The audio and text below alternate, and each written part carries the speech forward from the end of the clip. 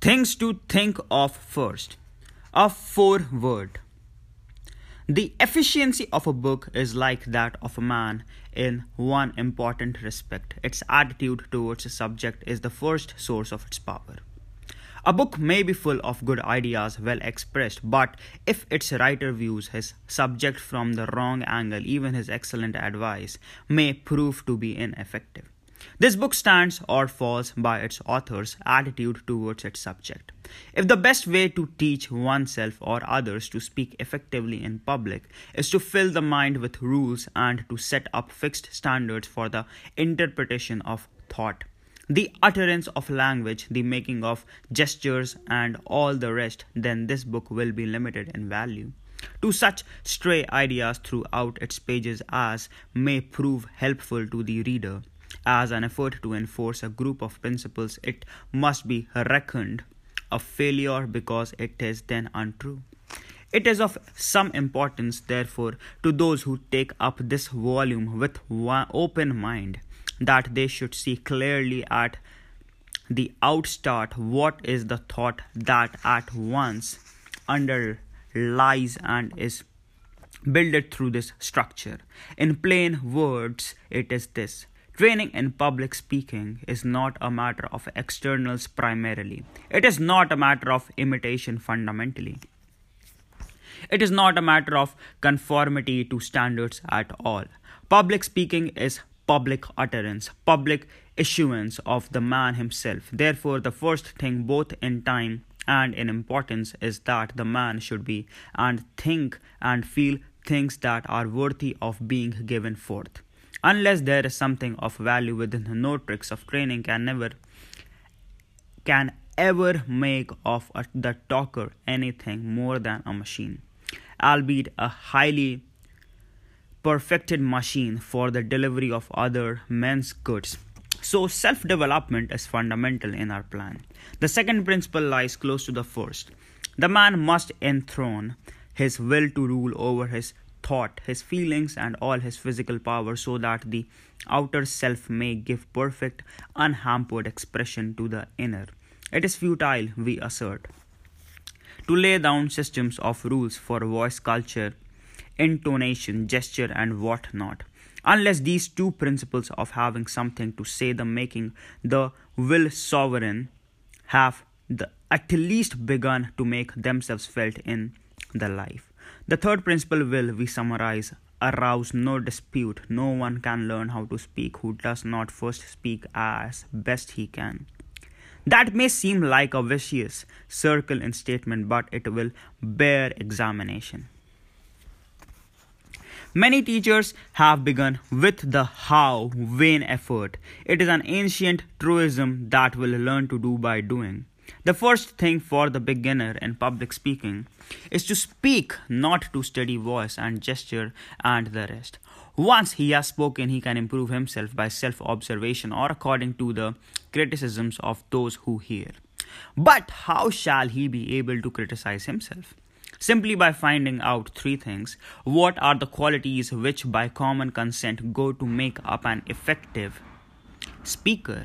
By what means at least some of these qualities may be acquired, and what wrong habits of speech in himself work against his acquiring and using the qualities which he finds to be good. Experience, then, is not only the best teacher but the first and the last. But experience must be a dual thing. The experience of others must be used to supplement, correct, and justify our own experience. In this way, we shall become our own best critics only after we have trained ourselves in self-knowledge, the knowledge of what other minds think, and in the ability to judge ourselves by the standards we have come to believe are right. If I ought, said Kant, I can. An examination of the contents of this volume will show how consistently these articles of faith have been declared, expounded, and illustrated. The student is urged to begin to speak at once of what he knows. Then he is given simple suggestions for self-control with gradually increasing emphasis upon the power of the inner man over the outer. Next, the way to be rich storehouses of material is pointed out, and finally, all the while, he is urged to speak. Speak as he is applying to his own methods in his own personal way the principles he has gathered from his own experience and observation and the recorded experiences of others. So now at the very first, let it be as clear as light that methods are secondary matters. That the full mind, the warm heart, the dominant will are primary. And not only primary but paramount. But unless it be a full being that uses the methods, it will be like dressing a wooden image in the clothes of a man. Chapter 1: Acquiring Confidence Before an Audience. Students of public speaking continually ask, how can I overcome self-consciousness and the fear that paralyzes me before an audience? Did you ever notice in looking from a train window that some horses feed near the track and never even pause to look up at the thundering cars? While just ahead at the next railroad crossing, a farmer's wife will be nervously trying to quiet her scared horse as the train goes by. How would you cure a horse that is afraid of cars, graze him in a backwoods lot where he would never see steam engines or automobiles, or drive or pasture him where he would frequently see the machines? Apply horse sense to ridding yourself of self-consciousness and fear. Face an audience as frequently as you can, and you will soon stop shying. You can never attain freedom from stage fright by reading a treatise. A book may give you excellent suggestions on how best to conduct yourself in the water, but sooner or later you must get wet, perhaps even choke and be half scared to death. There are a great many wetless bathing suits worn at the seashore, but no one ever learns to swim in them. To plunge in the only way. Practice in speaking before an audience will tend to remove all fear of audiences, just as practice in swimming will lead to confidence and facility in the water. You must learn to speak by speaking. Do not disheartened if at first you suffer from stage fright. It never hurts a fool to appear before an audience, for his capacity is not a capacity for feeling. A blow that would kill a civilized man heals soon on a savage. The higher we go in the scale of life, the greater is the capacity for suffering.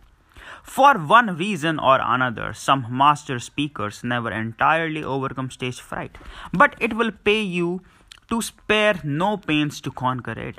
Daniel Webster failed in his first appearance and had to take his seat without finishing his speech because he was nervous. Gladstone was often troubled with self-consciousness in the beginning of an address. Beecher was always perturbed before talking in public. Blacksmiths sometimes twist a rope tight around the nose of a horse, and by thus inflicting a little pain, they distract his attention from the shoeing process. One way to get air out of a glass is to pour in water. Be absorbed by your subject. Apply the blacksmith's homely principle when you are speaking. If you feel deeply about your subject, you will be able to think of little else. Concentration is a process of distraction from less important matters. It is too late to think about the cut of your coat once you are upon the platform. So center your interest on what you are about to say. Fill your mind with your speech material, and like the infilling water in the glass, it will drive out your unsubstantial fears. Self-consciousness is undue consciousness of self, and for the purpose of delivery, self is secondary to your subject, not only in the opinion of the audience, but, if you are wise in your own, to hold any other view, to regard yourself as an exhibit instead of as a messenger with a message worth delivering. It is sheer egotism to fill your mind with thoughts of self when a greater thing is there. Truth.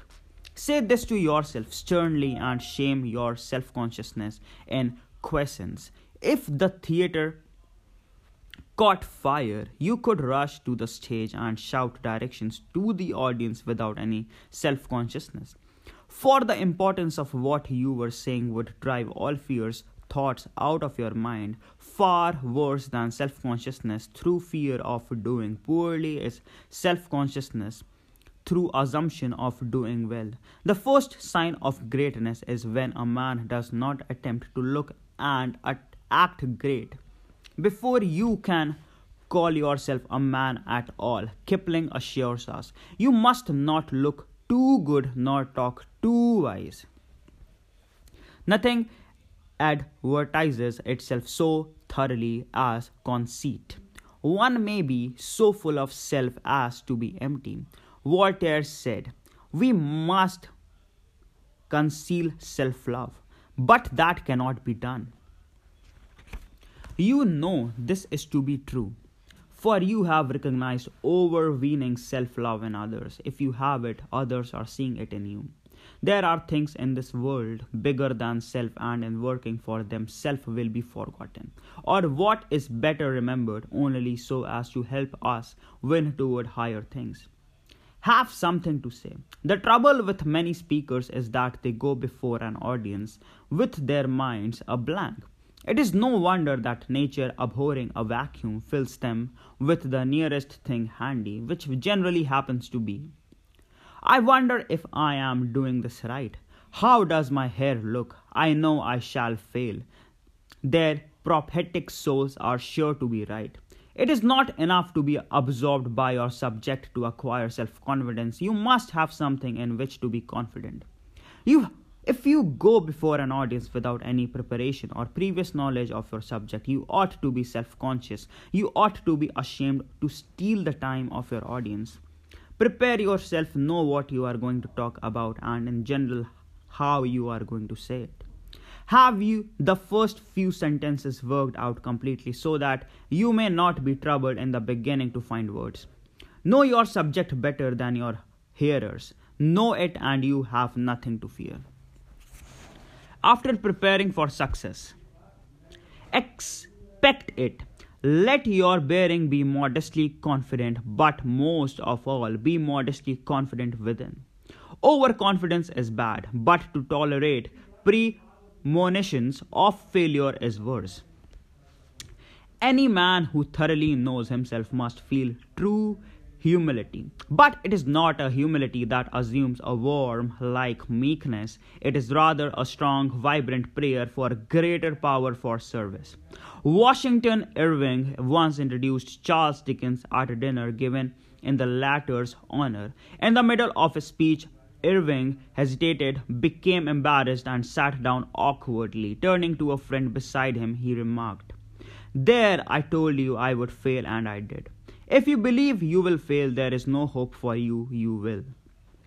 Rid yourself of this I am a poor worm in the dust idiom. You are a god with infinite capabilities. All things are ready if the mind be so. The eagle looks the cloudless sun in the face." Assume mastery over your audience. In public speech, as in electricity, there is a positive and a negative force. Either you or your audience are going to possess the positive factor. If you assume it you can almost invariably make it yours. If you assume the negative, you are sure to be negative. Assuming a virtue or a vice vitalizes it. Summon all your power of self-direction and remember that though your audience is infinitely more important than you, the truth is more important than both of you because it is eternal. If your mind falters in its leadership, the sword will drop from your hands. Your assumption of being able to instruct or lead or inspire a multitude or even a small group of people may appall you as being colossal impudence, as indeed it may be. But having once essayed to speak, be courageous. Be courageous, it lies within you to be what you will. Make yourself be calm and confident. Reflect that your audience will not hurt you. In facing your audience, pause a moment and look them over 100 chances to one they want you to succeed. For what man is so foolish as to spend his time, perhaps his money, in the hope that you will waste his investment by talking dully? Concluding hints. Do not make haste to begin. Haste shows lack of control. Do not apologize. It ought not to be necessary, and if it is, it will not help. Go straight ahead. Take a deep breath, relax, and begin in a quiet conversational tone as though you were speaking to one large friend. You will not find it half so bad as you imagined. Really, it is like taking a cold plunge after you are in.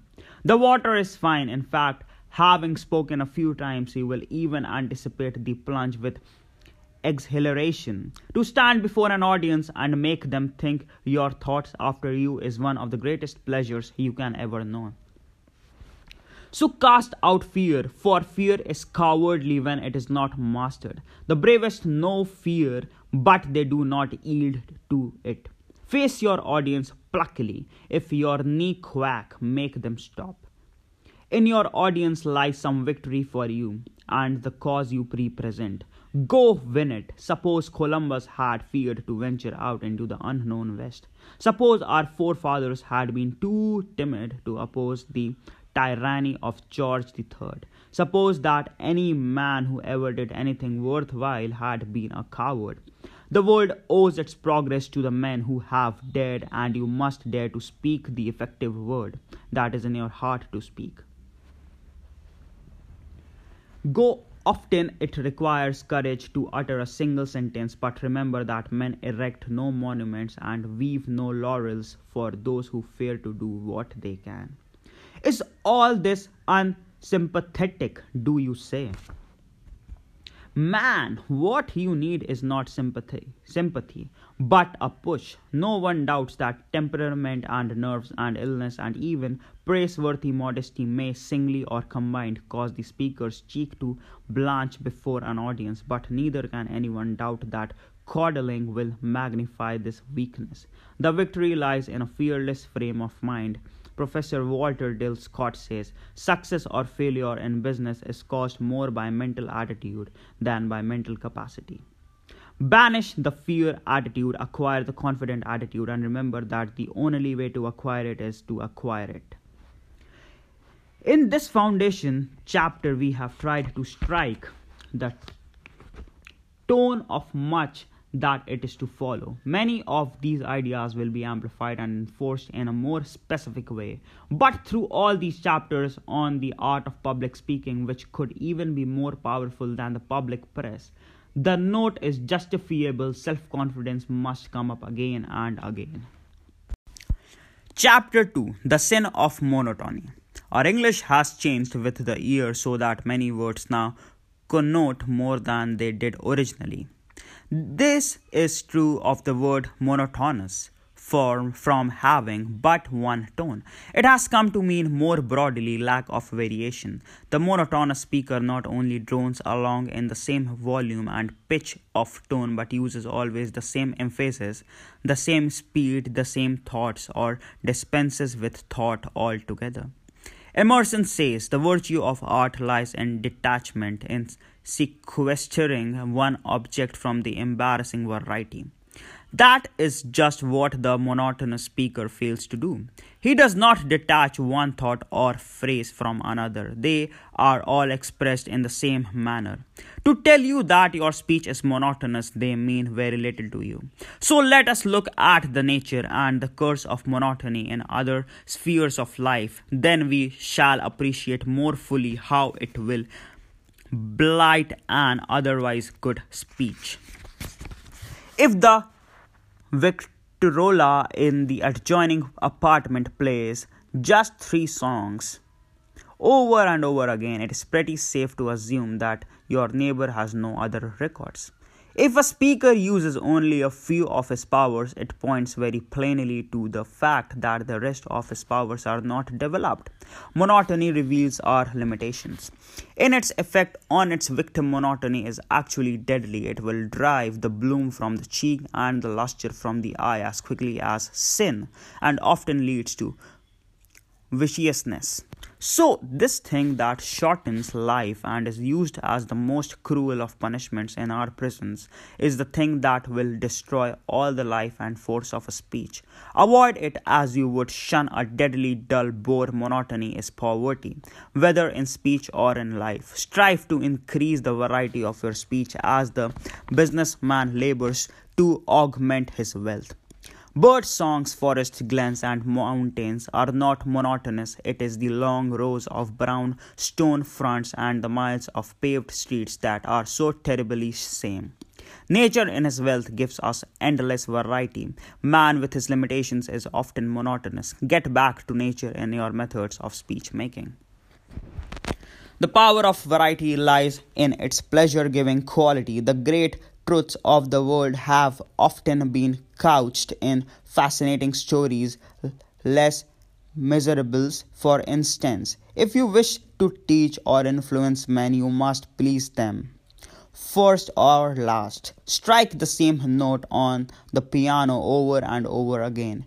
This will give you some idea of the displeasing, jarring effect monotony has on the ear. The dictionary defines monotonous as being synonymous with wearisome. That is putting it mildly. It is maddening. The department store prince does not disgust the public by playing only the one tune, "Come buy my wares." He gives recitals on $125,000 organ, and the pleased people naturally slip into a buying mood. How to conquer monotony? We obviate monotony in dress by replenishing our wardrobes. We avoid monotony in speech by multiplying our powers of speech.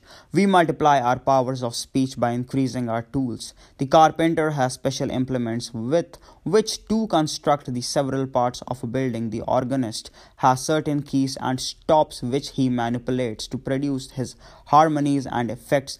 In like manner, the speaker has certain instruments and tools at his command by which he builds his argument, plays on the feelings, and guides the beliefs of his audience. To give you a conception of these instruments and practical help in learning to use them are the purposes of the immediately following chapters. It is useless to shoe a dead horse, and all the sound principles of Christendom will never make a live speech out of the dead one. So let it be understood that public speaking is not a matter of mastering a few dead rules. The most important law of public speech is the necessity for truth, force, feeling, and life. Forest all else but not this. When you have mastered the mechanics of speech outlined in the next few chapters, you will no longer be troubled with monotony. The complete knowledge of these principles and the ability to apply them will give you great variety in your powers of expression, but they cannot be mastered and applied by thinking or reading about them. You must practice, practice, practice. If no one else will listen to you, listen to yourself. You must always be your own best critic and the severest one of all. The technical principles that we lay down in the following chapters are not arbitrary creation of our own. They are all founded on the practices that good speakers and actors adopt, either naturally and unconsciously or under instruction in getting their effects. It is useless to warn the student that he must be natural. To be natural may be to be monotonous. The little strawberry up in the Arctics with a few tiny seeds and an acid tang is a natural berry, but it is not to be compared with the improved variety that we enjoy here. The dwarfed oak on the rocky hillside is natural, but a poor thing compared with the beautiful tree found to be rich, moist bottomlands. Be natural, but improve your natural gifts until you have approached the ideal. For we must strive after idealized nature in fruit, tree, and speech. Chapter 3: Efficiency through Emphasis and Subordination. In a word, the principle of emphasis is followed best not by remembering particular rules but by being full of a particular feeling. C.S. Baldwin, Writing and Speaking. The gun that scatters too much does not bag the birds. The same principle applies to speech. The speaker that fires his force and emphasis at random into a sentence will not get results. Not every word is of special importance, therefore, only certain words demand emphasis. You say Massachusetts and Minneapolis, you do not emphasize each syllable alike, but hit the accented syllable with force and hurry over the unimportant ones. Now, why do you not apply this principle in speaking a sentence? To some extent, you do in ordinary speech, but do you in public discourse? It is there that monotony caused by lack of emphasis so painfully apparent so far as emphasis is concerned. You may consider the average sentence as just one big word with the important word as the accented syllable. Note the following. Destiny is not a matter of chance, it is a matter of choice. You might as well say Massachusetts, emphasizing every syllable equally, as to lay equal stress on each word in the foregoing sentences. Speak it aloud and see. Of course, you will want to emphasize destiny, for it is the principal idea in your declaration, and you will put some emphasis on not. Else, your hearers may think you are affirming that destiny is the matter of chance. But by all means, you must emphasize chance, for it is the one of the two big ideas in the statement. Another reason why chance takes emphasis is that it is contrasted with choice in the next sentence. Obviously, the author has contrasted these ideas purposely so that they might be more emphatic. And here we see that contrast is one of the very first devices to gain emphasis. As a public speaker, you can assist this emphasis of contrast with your voice. If you say, my horse is not black, what color immediately comes into your mind? White, naturally, for that it is opposite of black. If you wish to bring out the thought that destiny is a matter of choice, you can do so more effectively by first saying that destiny is not a matter of chance. It is the color of the horse impressed upon us more empathetically when you say, my horse is not black, he is white. Then it would be hearing you assert merely that your horse is white. In the second sentence of the statement, there is only one important word, choice. It is the one word that positively defines the quality of the subject being discussed, and the author of those lines desired to bring it out empathetically, as he has shown by contrasting it with another idea. These lines then would read like this: destiny is not a matter of chance, it is a matter of choice. Now read this over, striking the word in capitals with a great deal of force. In almost every sentence, there are a few mountain peak words that represent the big important ideas. When you pick up the evening paper, you can tell at a glance which are the important news articles.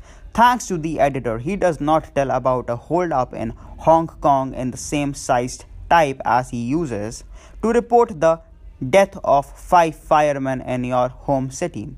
Size of type is his device to show emphasis in bold relics.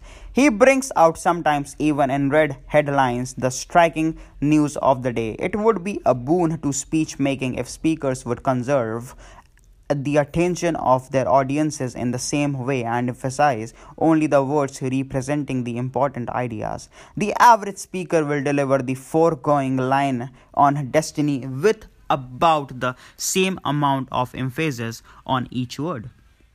Instead of saying it is a matter of choice, he will deliver it is a matter of choice, or it is a matter of choice. Both equally bad. Charles Dana, the famous editor of the New York Sun, told one of his reporters that if he went up the street and was a dog bite and saw a dog bite a man. To pay no attention to it, the Sun could not afford to waste the time and attention of its readers on such unimportant happenings. But, said Mr. Dana, if you see a man bite a dog, hurry back to the office and write the story. Of course, that is news. That is unusual.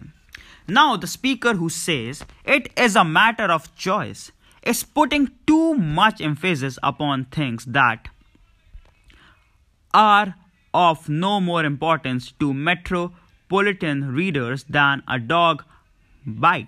And when he fails to emphasize choice, he is like the reporter who passes up the man's biting a dog. The ideal speaker makes his big words stand out like mountain peaks. His unimportant words are submerged like stream beds. His big thoughts stand like huge oaks. His ideas of no special value are merely like the grass around the trees. From all this, we may deduce this important principle: emphasis is a matter of contrast and comparison. Recently, the New York American featured an editorial by Arthur Brisbane. Note the following, printed in the same type as given here. We do not know what the president thought when he got the message, or what the elephant thinks when he sees the mouse. But we do know what the president did. The words thought and did immediately catch the reader's attention because they are different from the others.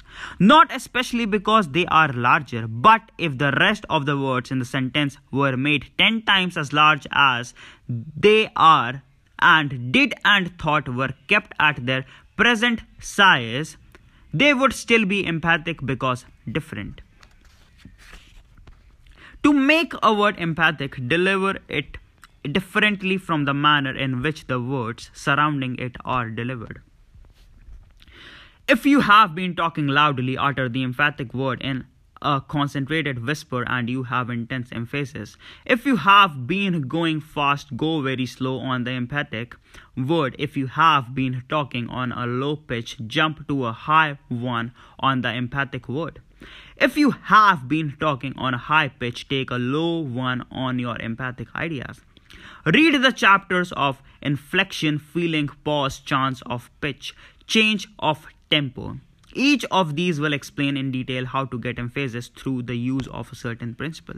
In this chapter, however, we are considering only one form of emphasis, that of applying force to the important word and subordinating the unimportant words. Do not forget, this is one of the main methods that you must continually employ in getting your efforts. Let us not confound loudness with emphasis. To yell is not a sign of earnestness, intelligence, or feeling. The kind of force that we want applied to the emphatic word is not entirely physical. True or emphatic word may be spoken more loudly or it may be spoken more softly. But the real quality desired in intensity, earnestness, it must come from within outward. Last night a speaker said, the curse of this country is not a lack of education, it's politics. He emphasized curse, lack, education, politics. The other words were hurried over and thus given no comparative importance at all. The word politics was flamed out with great feeling as he slapped his hands together indignantly. His emphasis was both correct and powerful. He concentrated all our attention on the words that meant something instead of holding it up on such words as of this, of its. What would you think of a guide who agreed to show New York to a stranger and then took up his time by visiting Chinese laundries and boot blacking parlors on the side streets? There is only one excuse for the speaker's asking the attention of his audience. He must have either truth or entertainment for them. If he varies their attention with trifles, they will have neither vivacity nor desire left when he reaches words of Wall Street and skyscraper importance. You do not dwell on these small words in your everyday conversation because you are not a conversational bore. Apply the correct method of everyday speech to the platform. As we have noted elsewhere, public speaking is very much like conversation enlarged. Sometimes, for big emphasis, it is advisable to lay stress on every single syllable in a word, and absolutely, as in the following sentence: I absolutely refuse to grant your demand. Now and then, this principle should be applied to an emphatic sentence by stressing each word. It is a good device for exciting special attention, and it furnishes a pleasing variety.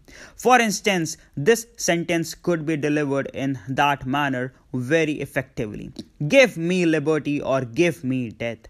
Of course, there are many ways of delivering it. It is only one of several good interpretations that might be chosen.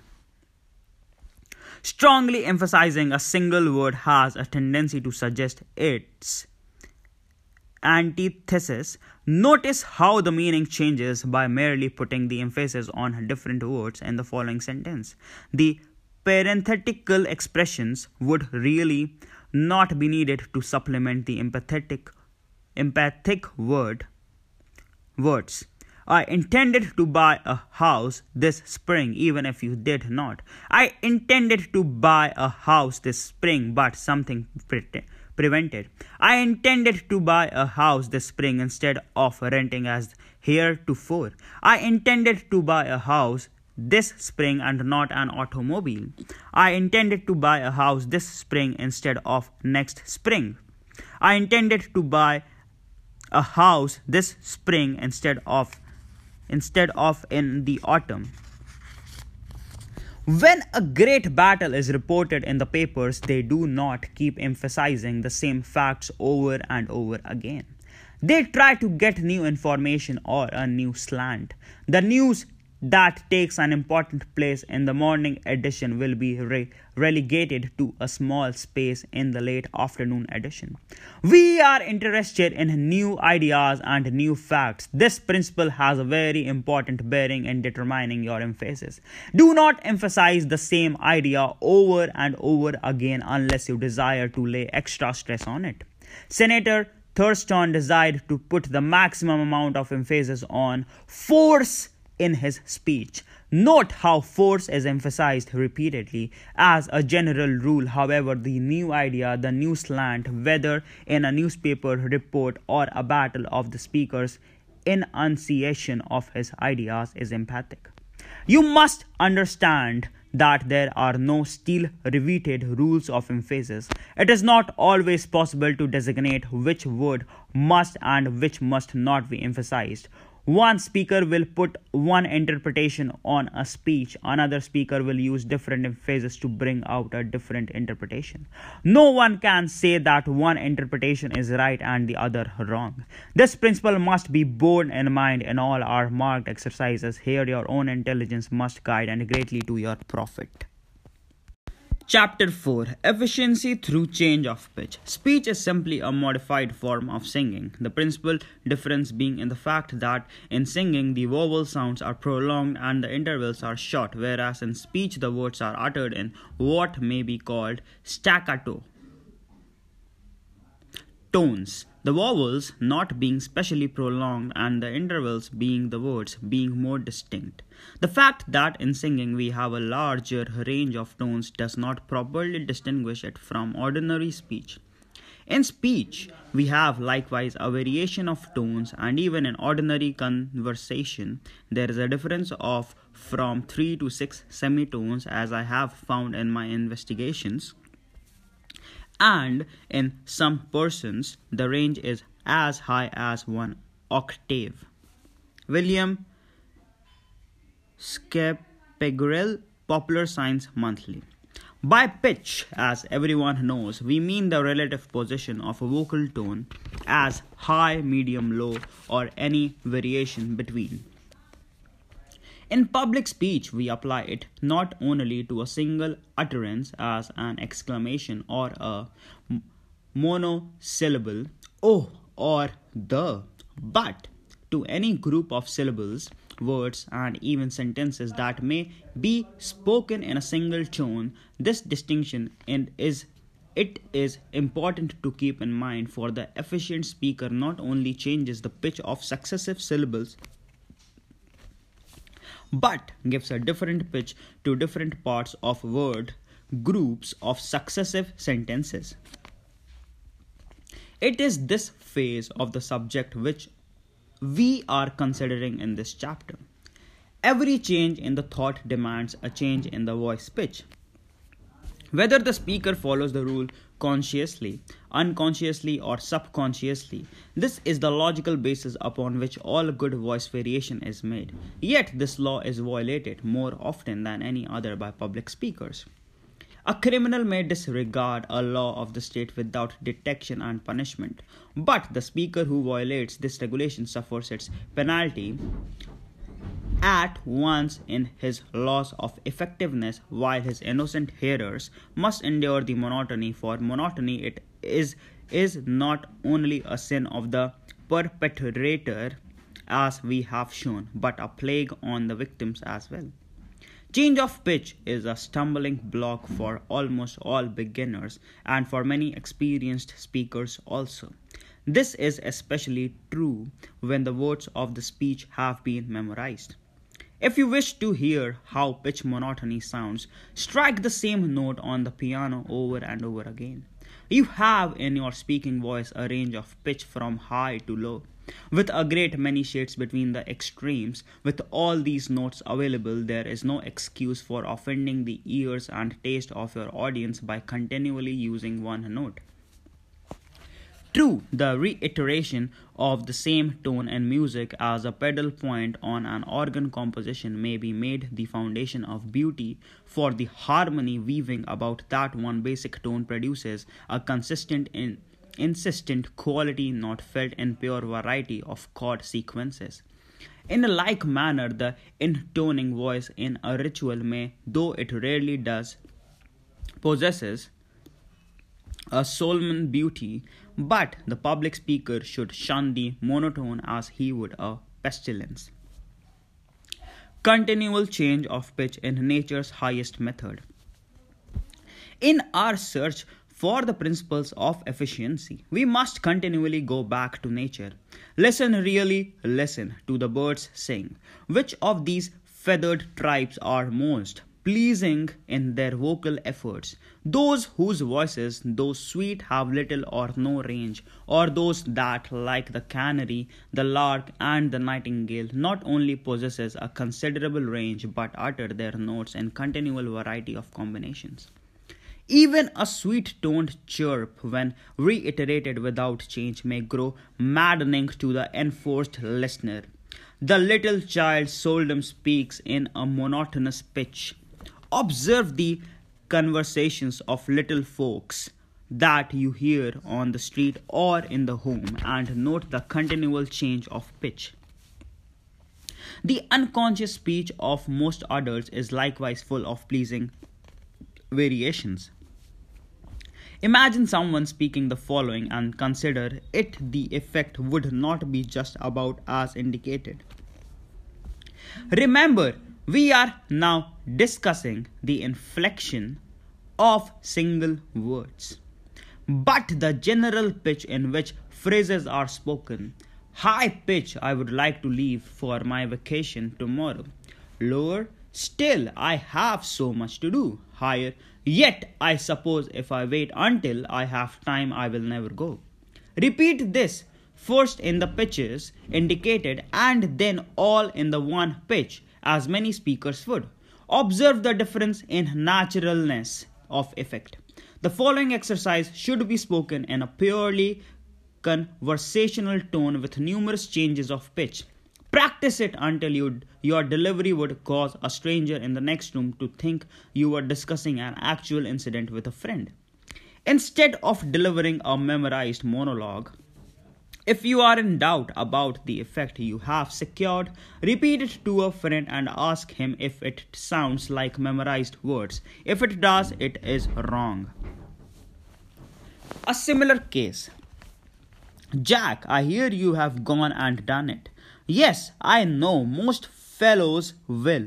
Went and tried it once myself. Sir, though you see I'm single still, and you met her. Did you tell me down at Newport last July and resolved to ask the question at a soiree? So did I. I suppose you left the ballroom with its music and its light, for they say love's flame is brightest in the darkness of the night. Well, you walked along together overhead the starlit sky, and I'll bet old man confess it you were frightened, so was I. So you strolled along the terrace, saw the summer moonlight pour all its radiance on the waters as they rippled on the shore, till at length you gathered courage. When you saw that none was nigh, did you draw her close and tell her that you loved her? So did I. Well, I needn't ask you further, and I'm sure I wish you joy. Think I will wander down and see you when you are married, my boy. When the honeymoon is over and you are settled down, we will try what? The deuce you say. Rejected, you rejected, so was I. Anonymous. The necessity for changing pitch is so self-evident that it should be grasped and applied immediately. However, it requires patient drill to free yourself from monotony of pitch. In a natural conversation, you think of an idea first and then find words to express it. In memorized speeches, you are liable to speak the words and then think what they mean, and many speakers seem to trouble very little even about that. Is it any wonder that reversing the process should reverse the result? Get back to nature in your methods of expression. Read the following selection in a nonchalant manner, never pausing to think what the words really mean. Try it. Again, carefully studying the thought you have assimilated, believe the idea, desire to express it effectively, and imagine an audience before you. Look them earnestly in the face and repeat this truth. If you follow directions, you will note that you have made many changes of pitch after several readings. It is not work that kills men. It is worry. Work is healthy. You can hardly put more upon a man than he can bear. Worry is rust upon the blade. It is not the revolution that destroys the machinery, but the friction. Henry Ward Beecher. Change of pitch produces emphasis. This is a highly important statement. Variety in pitch maintains the hearer's interest, but one of the surest ways to compel attention to secure unusual emphasis is to change the pitch of your voice suddenly and in a marked degree. A great contrast always arouses attention. White shows whiter against black. A cannon roars louder in the Sahara silence than in the Chicago hurly-burly. These are simple illustrations of the power of contrast. What is Congress going to do next? High pitch. I do not know. Low pitch. By such sudden change of pitch during the sermon, Dr. Newell Dewitt Hillis recently achieved great emphasis and suggested the gravity of the question he had raised. The foregoing order of pitch change might be reversed, be with equally good effect, though with a slight change in seriousness. Either mood produces emphasis when used intelligently, that is, with a common sense appreciation of the sort of emphasis to be attained. In attempting these contrasts of pitch, it is important to avoid unpleasant extremes. Most speakers pitch their voices too high. One of the secrets of Mr. Bryan's eloquence is his low bell-like voice. Shakespeare said that a soft, gentle, low voice was an excellent thing in women. It is no less so in man, for a voice need to be blatant to be powerful and must not be to be pleasing. In closing, let us emphasize knew the importance of using variety of pitch. You sing up and down the scale, first touching one note and then another above or below it. Do likewise in speaking. Thought and individual taste must generally be your guide as to where to use a low, moderate, or a high pitch. Remember that two sentences or two parts of the same sentence which contains changes of thought cannot possibly be given effectively in the same key. Let us repeat, every big change of thought requires a big change of pitch. What the beginning student will think are big changes of pitch will be monotonously alike. Learn to speak some thoughts in a very high tone, other in a very low, very low tone. Develop range. It is almost impossible to use too much of it. I would call him Napoleon, but Napoleon made his way to empire over broken oaths and through a sea of blood. This man never broke his word. No retaliation was his great motto and the rule of his life, and the last words uttered to his son in France were these: "My boy, you will one day go back to Santo Domingo. Forget that France murdered your father." I would call him Cromwell, but Cromwell was only a soldier, and the state he founded went down with him into his grave. I would call him Washington, but the great Virginian held slaves. This man risked his empire rather than permit the slave trade in the humblest village of his dominions. Wendell Phillips, Toussaint L'Ouverture. Chapter 5. Efficiency through change of pace. The Latins have bequeathed to us a word that has no precise equivalent in our tongue. Therefore, we have accepted it. Body unchanged. It is the word tempo and means rate of movement as measured by the time consumed in executing that movement. Thus, fair its use has been largely limited to the vocal and musical arts, but would not be surprising to hear tempo applied to more concrete matters, for it perfectly illustrates the real meaning of the word to say that an ox cart moves in slow tempo, an express train in a fast tempo, or guns that fire 600 times a minute shoot at a fast tempo. The old muzzle loader that required 3 minutes to load shot at a slow tempo. Every musician understands this principle. It requires longer to sing a half note than it does an eighth tone. Now, tempo is a tremendously important element in good platform work, for when a speaker delivers a whole address at very nearly the same rate of speed, he is depriving himself of one of his chief means of emphasis and power. The baseball pitcher, the bowler in cricket, the tennis server all know the value of change of pace, change of tempo in delivering their ball, and so must the public speaker observe its power. Change of tempo lends naturalness to the delivery. Naturalness, or at least seeming naturalness, as was explained in the chapter on monotony, is greatly to be desired, and a continual change of tempo will go a long way towards establishing it. There is, however, a more fundamental and effective source at which to study naturalness. A trait which one lost is shy to recapture. That source is the common conversation of any well-bred circle. This is the standard we strive to reach on both stage and platform, with certain differences, of course, which will appear as we go on. If speaker and actor were to reproduce with absolute fidelity every variation of utterance, every whisper, grunt, pause, silence, and explosion of conversation as we find it typically in everyday life, much of the interest would leave the public utterance. Naturalness in public address is something more than faithful reproduction of nature. It is the reproduction of those typical parts of nature's work which are truly representative of the whole. The realistic story writer understands this in writing dialogue, and we must take it into account in seeking for naturalness through change of tempo. Suppose you speak the first of the following sentences in a slow tempo, the second quickly, observing how natural is the effect.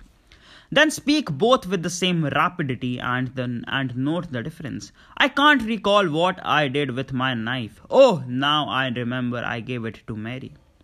What we see here that a change of tempo often occurs in the same sentence, for tempo applies not only a single words, groups of words and groups of sentences, but to the major parts of a public speech as well. Change of tempo prevents monotony. The canary in the cage before the window is adding to the beauty and charm of his singing by a continual change of tempo. Imagine a song written with but quarter notes. Imagine an auto with only one speed. Change of tempo produces emphasis. Any big change of tempo is emphatic and will catch attention. You may scarcely be conscious that a passenger train is moving when it is flying over the rails at 90 miles an hour. But if it slows down very suddenly to a 10-mile gait, your attention will be drawn it to very decidedly. You may get that you are listening to music as you dine, and let the orchestra either increase or diminish its tempo in a very marked degree, and your attention will be arrested at once. This same principle will procure emphasis in a speech. If you have a point that you want to bring home to your audience forcefully, make a sudden and great change of tempo, and they will be powerless to keep from paying attention to that point. Thought rather than rules must govern you while practicing change of pace. It is often a matter of no consequence which part of a sentence is spoken slowly and which is given in fast tempo. The main thing to be desired is the change itself. Many passages cannot be changed to a slow tempo without destroying their force. Be careful in regulating your tempo not to get your movement too fast. This is a common fault with amateur speakers. Mrs. Siddon's rule was take time. 100 years ago, there was used in medical circles a preparation known as the shotgun remedy. It was a mixture of about 50 different ingredients and was given to the patient in the hope that at least one of them would prove efficacious. That seems a rather poor scheme for medical practice, but it is good to use shotgun tempo for most speeches as it gives a variety. Tempo, like diet, is best when mixed. Practice the following selection, noting carefully where the tempo may be changed to advantage. Experiment making numerous changes. Dedication of Gettysburg Cemetery. 7 years ago, our fathers brought forth upon this continent a new nation conceived in liberty and dedicated to the proposition that all men are created equal. Now we are engaged in a great civil war, testing whether that nation or any nation so conceived and is dedicated can long endure. We are met on a great battlefield of that war. We are met to dedicate a portion of it as the final resting place of those who have given their lives that that nation might live. It is altogether fitting and proper that we should do this, but in a larger sense, we cannot dedicate, we cannot consecrate, we cannot hallow this ground. The brave men living and dead who struggled here have consecrated it far above our power to add or to detract. The world will very little note nor long remember what we say here, but it can never forget what they did here. It is for us, the living, rather to be dedicated here to the unfinished work they have thus far so nobly carried on. It is rather for us to be here dedicated to the great task remaining before us, that from these honored dead we take increased devotion to that cause for which they here gave the last full measure of devotion, that we here highly resolve that these dead shall not have died in vain, that the nation shall under God have a new birth of freedom, and that government of the people by the people for the people shall not perish from the earth. Abraham Lincoln. Pause and power. Pause has a distinctive value expressed in silence. In other words, While the voice is waiting, the music of the movement is going on. To manage it, which it delicacies and compensations requires that the same fineness of ear on which we must depend for all faultless prose rhythm. When there is no compensation, when the pause is inadvertent, there is a sense of jostling and lag as if some pin or fastening had fallen out. Pause in public speech is not mere silence, it is silence made designately eloquent. When a man says, it is with profound pleasure that I have been permitted to speak to you tonight, and I should say, that is not pausing, that is stumbling. It is conceivable that a speaker may be effective in spite of stumbling, but never because of it. On the other hand, one of the most important means of developing power in public speaking is to pause either before or after, or both before and after an important word or phrase. No one who would be a forceful speaker can afford to neglect this principle, one of the most significant that has ever been inferred from listening to great orators. Study this potential device until you have absorbed and assimilated it. It would seem that this principle of rhetorical pause ought to be easily grasped and applied, but a long experience in training both college men and maturer speakers has demonstrated that the device is no more readily understood by the average man when it is first explained to him. That if it is word spoken in Hindustani, perhaps this is because we do not eagerly devour the fruit of experience when it is impressively set before us on the platter of authority. We like to pluck fruit, and for ourselves it not only tastes better, but we never forget that tree. Fortunately, this is no difficult task. In this instance, the trees stand thick all about us. One man is pleading the cause of another. This man, my friends, has made this wonderful sacrifice for you and me. Did not pause surprisingly enhance the power of this statement? See how he gathered up reserve, force, and impressiveness to deliver the words for you and me.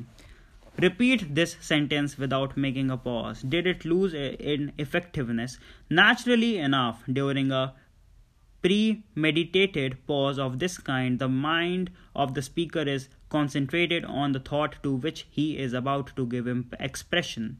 He will not dare to allow his thoughts to wander for an instant. He will rather supremely center his thought and his emotion upon the sacrifice whose service, sweetness, and divinity he is enforcing by his appeal.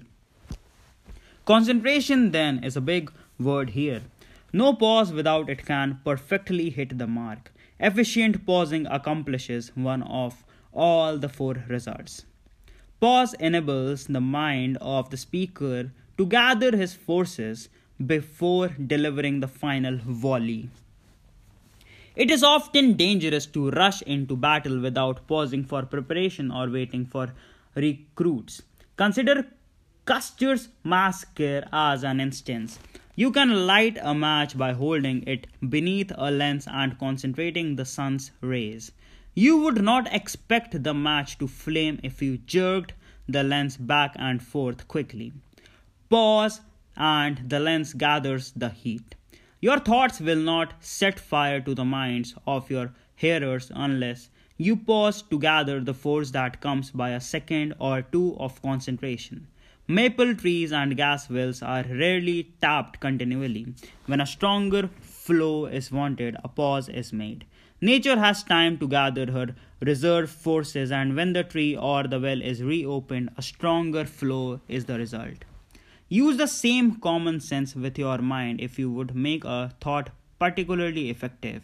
Pause just before its utterance, concentrate your mind energies, and then give it expression with renewed vigor.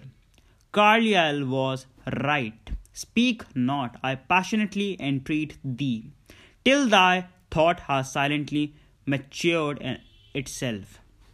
Out of silence comes thy strength. Speech is silvern, silence is golden. Speech is human, silence is divine. Silence has been called the father of speech. It should be. Too many of our public speeches have no fathers. They ramble along without pause or break, like Tennyson's brook. They run on forever. Listen to little children, the policeman on the corner, the family conversation around the table, and see how many pauses they naturally use.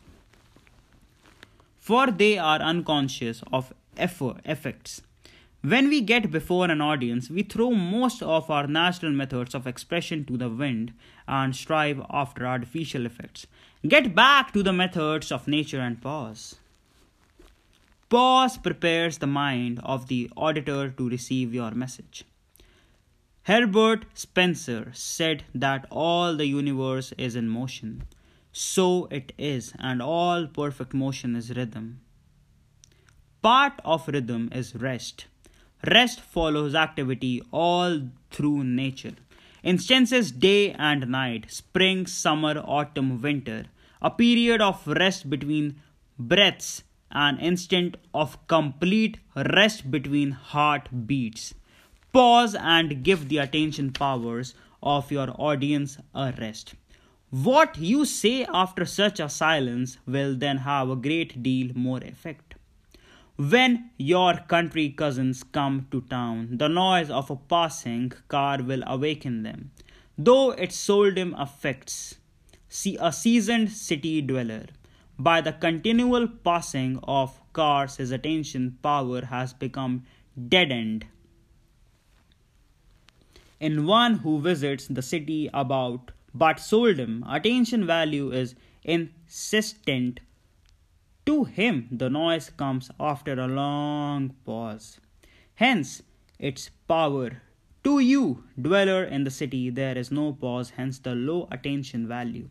After riding on a train several hours, you will become so accustomed to its roar that it will lose its attention value, unless the train should stop for a while and start again. If you attempt to listen to a clock tick that is so far away that you can barely hear it, you will find that at times you are unable to distinguish it. But in a few moments the sound becomes distinct again. Your mind will pause for rest whether you desire it to do so or not. The attention of your audience will act in quite the same way. Recognize this law and prepare for it. By pausing, let it be repeated. The thought that follows a pause is much more dynamic than if no pause had occurred. What is said to you of a night will not have the same effect on your mind as if it had been uttered in the morning when your attention had been lately refreshed by the pause of sleep. We are told on the first page of the Bible that even the creative energy of God rested on the seventh day. You may be sure then that the frail, finite mind of your audience will likewise demand rest. Observe nature, study her laws, and obey them in your speaking. Pause creates effective suspense.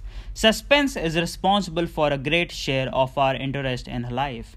It will be the same with your speech. A play of novel is often robbed of much of its interest if you know the plot beforehand.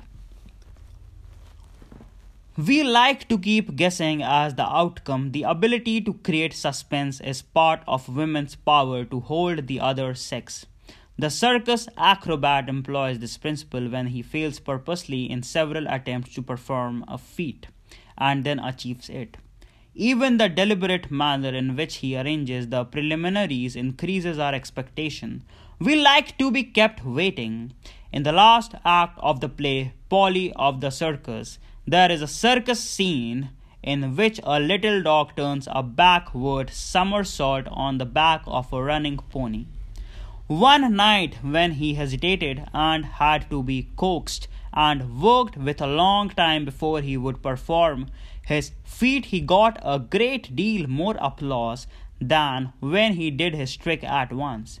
We not only like to wait, but we appreciate what we wait for. If fish bite too readily, the sport soon ceases to be a sport. It is this same principle of suspense that holds you in a Sherlock Holmes story. You wait to see how the mystery is solved, and if it is solved too soon, you throw down the tale unfinished. Wilkie Collins' receipt for fiction writing will applies to public speech. Make him laugh, make him weep, make him wait. Above all else, make them wait. If they will not do that, you may be sure they will neither laugh nor weep. Thus, pause is a valuable instrument in the hands of a trained speaker to arouse and maintain suspense. We once heard Mr. Bryan in a speech. It was my privilege to hear, and he paused, while the audience wondered for a second whom it was his privilege to hear. The great evangelist, and he paused again. We knew a little more about the man he had heard, but still wondered to which evangelist he referred. And then he concluded. Dwight L. Moody. Mr. Bryan paused slightly again and continued. I became to regard him. Here he paused again and held the audience in a brief moment of suspense as to how he had regarded Mr. Moody, then continued as the greatest preacher of his day. Let the dashes illustrate pauses, and we have the following. It was my privilege to hear the great evangelist, Dwight L. Moody. I came to regard him as the greatest preacher of his day. The unskilled speaker would have rattled this off with neither pause nor suspense, and the sentences would have fallen flat upon the audience. It is precisely the application of these small things that makes much of the difference between the successful and unsuccessful speaker. Pausing after an important idea gives it time to penetrate. Any Missouri farmer will tell you that a rain that falls too fast will run off into the creeks and do the crops but little good. A story is told of a country deacon praying for rain in this manner. Lord, don't send us any chunk floater. Just give us a day-old drizzle drazzle. A speech like a rain will not do anything much good if it comes too fast to soak in. The farmer's wife follows the same principle in doing her washing when she puts the clothes into water and pauses for several hours that the water may soak in. The physician puts cocaine on your turbinates and pauses to let it take hold before he removes them. Why do we use this principle everywhere except in the communication of ideas? If you have given the audience a big idea, pause for a second or two and let them turn it over. See what effect it has. After the smoke clears away, you may have to fire another 14-inch shell on the same subject before you demolish the citadel of error that you are trying to destroy. Take time. Don't let your speech resemble those tourists who try to do New York in a day. They spend 15 minutes looking at the masterpieces in the Metropolitan Museum of Arts, 10 minutes in the Museum of Natural History, take a peep into the aquarium, hurry across the Brooklyn Bridge, rush up to the zoo and back by Grant's tomb, and call that seeing New York. If you hasten by your important points without pausing, your audience will have just about as adequate an idea of what you have tried to convey. Take time. You have just as much of it as our richest multimillionaire. Your audience will wait for you. It is a sign of smallness to hurry. The great redwood trees of California had burst through the soil 500 years before Socrates drank his cup of hemlock poison and are only in their prime today. Nature shames us with our petty haste. Silence is one of the most eloquent things in the world. Master it and use it through pause. In the following selections, dashes have been inserted where pauses may be used effectively.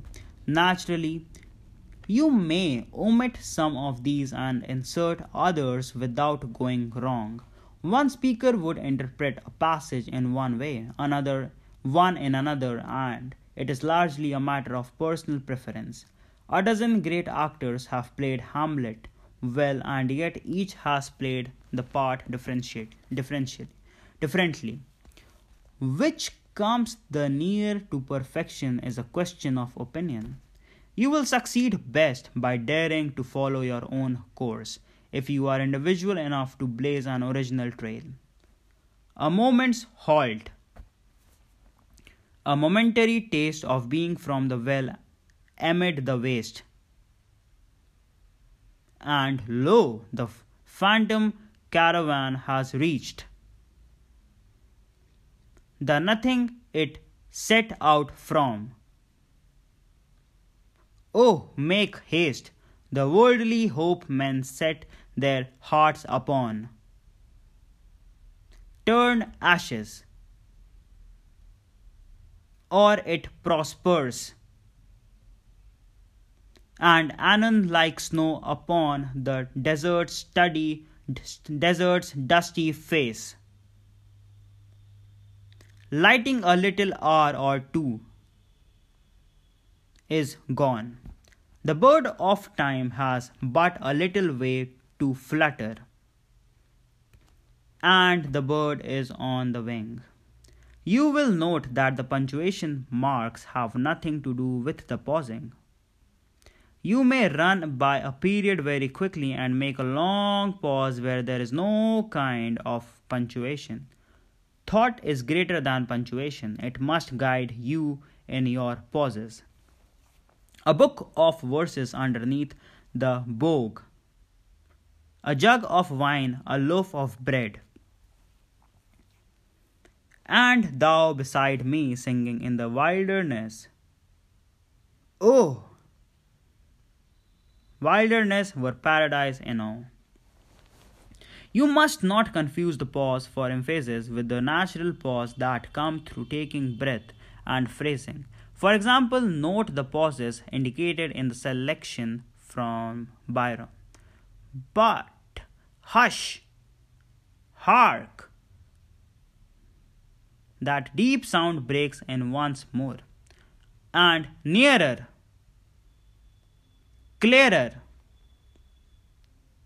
deadlier than before. Arm, arm, it is. It is the cannon's opening roar. It is not necessary to dwell at length upon these obvious distinctions. You will observe that in natural conversation our words are gathered into cluster or phases and we often pause to take a breath between them. So in public speech, breathe naturally and do not talk until you must gasp for breath. Not until the audience is equally winded. A serious word of caution must here be uttered. Do not overwork the pause. To do so will make your speech heavy and stilted. And do not think that pause can transmute commonplace thoughts into great and dignified utterance. A grand manner combined with significant ideas is like harnessing a Hambletonian with an ass. You remember the farcical old school declamation, a midnight murder that proceeded in grandiose manner to a thrilling climax and ended. and relentlessly murdered a mosquito. The pause, dramatically handled, always drew a laugh from the tolerant hearers. This is all very well in farce. But such anticlimax becomes painful when the speaker falls from the sublime to the ridiculous quite unintentionally.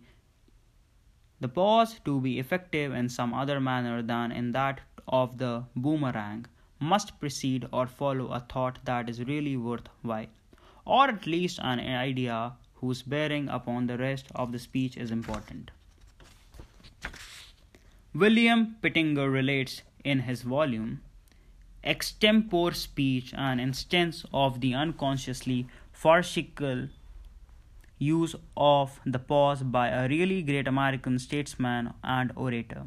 He had visited Niagara Falls and was to make an oration at Buffalo the same day, but unfortunately he sat too long over the wine after dinner. When he arose to speak, the oratorical instinct struggled with difficulties, as he declared, "Gentlemen, I have been to look upon your magnificent cataract, 147 feet high. Gentlemen, Greece and Rome in their palmiest days never had a cataract, and cataract 147 feet high. Efficiency through inflection. Herbert Spencer remarked that cadence, by which he meant the modulation of the tones of the voice in speaking, is the running commentary of the emotions upon the propositions of the intellect. How true this is will appear when they reflect that the little upward and downward shadings of the voice tell more truly what we mean than our words. The expressiveness of language is literally multiplied by this subtle power to shade the vocal tones, and this voice shading we call inflection. The change of pitch within a word is even more important because more delicate than the change of pitch from phrase to phrase. Indeed, one cannot be practiced without the other. The bare words are only so many bricks. Inflection will make of them a pavement, a garage, or a cathedral. It is the power of inflection to change the meaning of words that gave birth to the old saying. It is not so much what you say as how you say it. Mrs. Jameson, the Shakespearean commentator, has given us a penetrating example of the effect of inflection. In her impersonation of the part of Lady Macbeth, Mrs. Siddons adopted successively 3 different intonations in giving the words "we fail." At first, a quick, contemptuous interrogation, "we fail." Afterwards, with the note of admiration, "we fail." An accent of indignant astonishment laying the principal emphasis on the word we fail. Lastly, she fixed on what I am convinced is the true reading, "we fail," with the simple period modulating the voice to a deep, low, resolute tone, which settles the issue at once, as though she had said, "If we fail, why then we fail and all is over." This most expressive element of our speech is the last to be mastered in attaining the naturalness in speaking a foreign language, and its correct use is the main element in a natural, flexible utterance of our native tongue. Without varied inflection, speech becomes wooden and monotonous.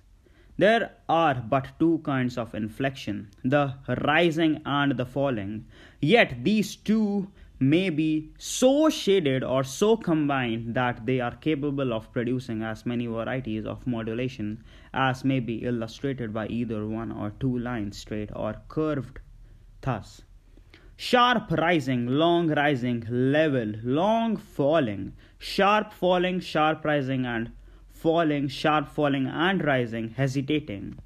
These may be varied indefinitely and serve merely to illustrate what wide varieties of combination may be effected by these two simple inflections of the voice. It is impossible to tabulate the various inflections which serve to express various shades of thought and feeling. A few suggestions are offered here together with abundant exercises for practice, but the only real way to master inflection is to observe, experiment, and practice. For example, take the common sentence, "Oh, he's all right." Note how a rising inflection may be made to express faint praise or polite doubt or uncertainty of opinion. Then note how the same word spoken with a generally falling inflection may denote certainty or good natured approval or enthusiastic praise, and so on. In general, then, we find that a bending upward of the voice will suggest doubt and uncertainty, while a decided falling inflection will suggest that you are certain of your ground. Students dislike to be told that their speeches are not so bad. Spoken with a rising inflection, to enunciate these words with a long falling inflection would endorse the speech rather heartily. Say goodbye to an imaginary person whom you expect to see again tomorrow. Then, to a dear friend you never expect to meet again, note the difference in inflection. I have had a delightful time when spoken at the termination of a formal tea by a frivolous woman takes altogether different inflection than the same words spoken between lovers who have enjoyed themselves. Mimic the two characters in repeating this and observe the difference.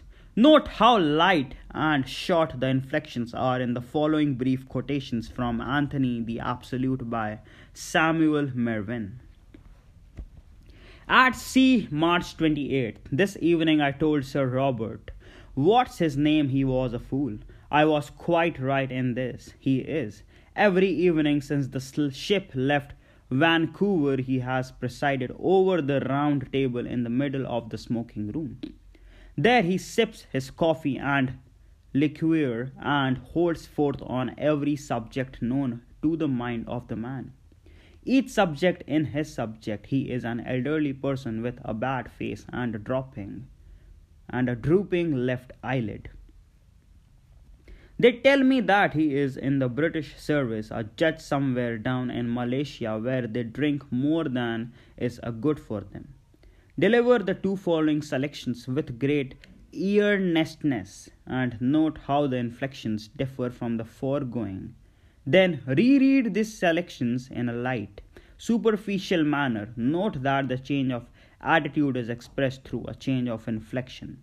When I read a sublime fact in Plutarch or an unselfish deed in a line of poetry or thrill beneath some heroic legend, it is no longer fairyland I have seen it matched. Thought is deeper than all speech, feeling deeper than all thought. Souls to souls can never teach what unto themselves was taught. It must be made perfectly clear that inflection deals mostly in subtle, delicate shading within single words, and is not by any means accomplished by a general rise or fall in the voice in speaking a sentence. Yet, certain sentences may be effectively delivered with just such inflection. Try this sentence in several ways, making no modulation until you come to the last two syllables, as indicated. And yet I told him this. Tinctly, and yet I had told him this. Now try the sentence by inflecting the important words so as to bring out various shades of meaning.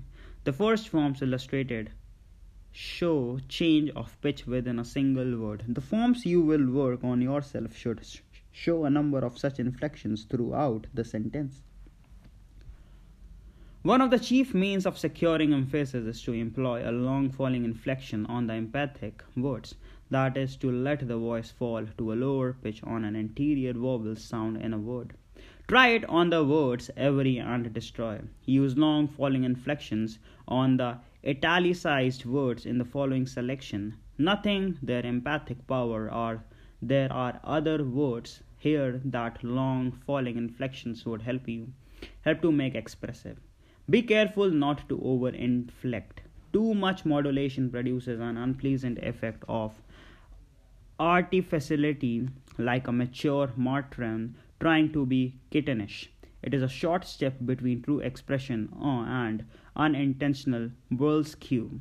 Scrutinize your own tones. Take a single expression like "oh no" or "oh I see" or "indeed," and by patient self examination, see how many shades of meaning may be expressed by inflection. This sort of common sense practice will do you more good than a book of rules. But don't forget to listen to your own voice. Selections for practice. In the following selections, secure emphasis by means of long falling inflections rather than loudness. Repeat these selections, attempting to put into practice all the technical principles that we have thus far had. Emphasizing important words, subordinating unimportant words, variety of pitch, changing tempo, pause, and inflection. If these principles are applied, you will have no trouble with monotony. Constant practice will give great facility in the use of inflection and will render the voice itself flexible. Charles I. We charge him with having broken his coronation oath. We are told that he kept his marriage vow. We accuse him of having given up his people to the merciless inflictions of the most hot-headed and hard-hearted of prelates, and the defense is that he took his little son on his knee and kissed him. We censure him for having violated the articles of the Petition of Right, after having for good and valuable consideration promised to observe them. And we are informed that he was accustomed to hear prayers at 6 o'clock in the morning. It is to such considerations as these, together with his Van Dyke dress, his handsome face, and his peaked beard, that he owes, we verily believe, most of this popularity with the present generation. Abraham Lincoln. We needed not that he should put on paper that he believed in slavery, who with treason, with murder, with cruelty, informal hovered around that majestic man to destroy his life. He was himself but the long sting with which slavery struck at liberty, and he carried the poison that belonged to slavery. As long as this nation lasts, it will never be forgotten that we have one martyred precedent. Never, never, while time lasts, while heaven lasts, while hell rocks and groans, will it be forgotten that slavery by its minions slew him, and in slaying him made manifest its whole nature and tendency. The history of liberty. The event which we commemorate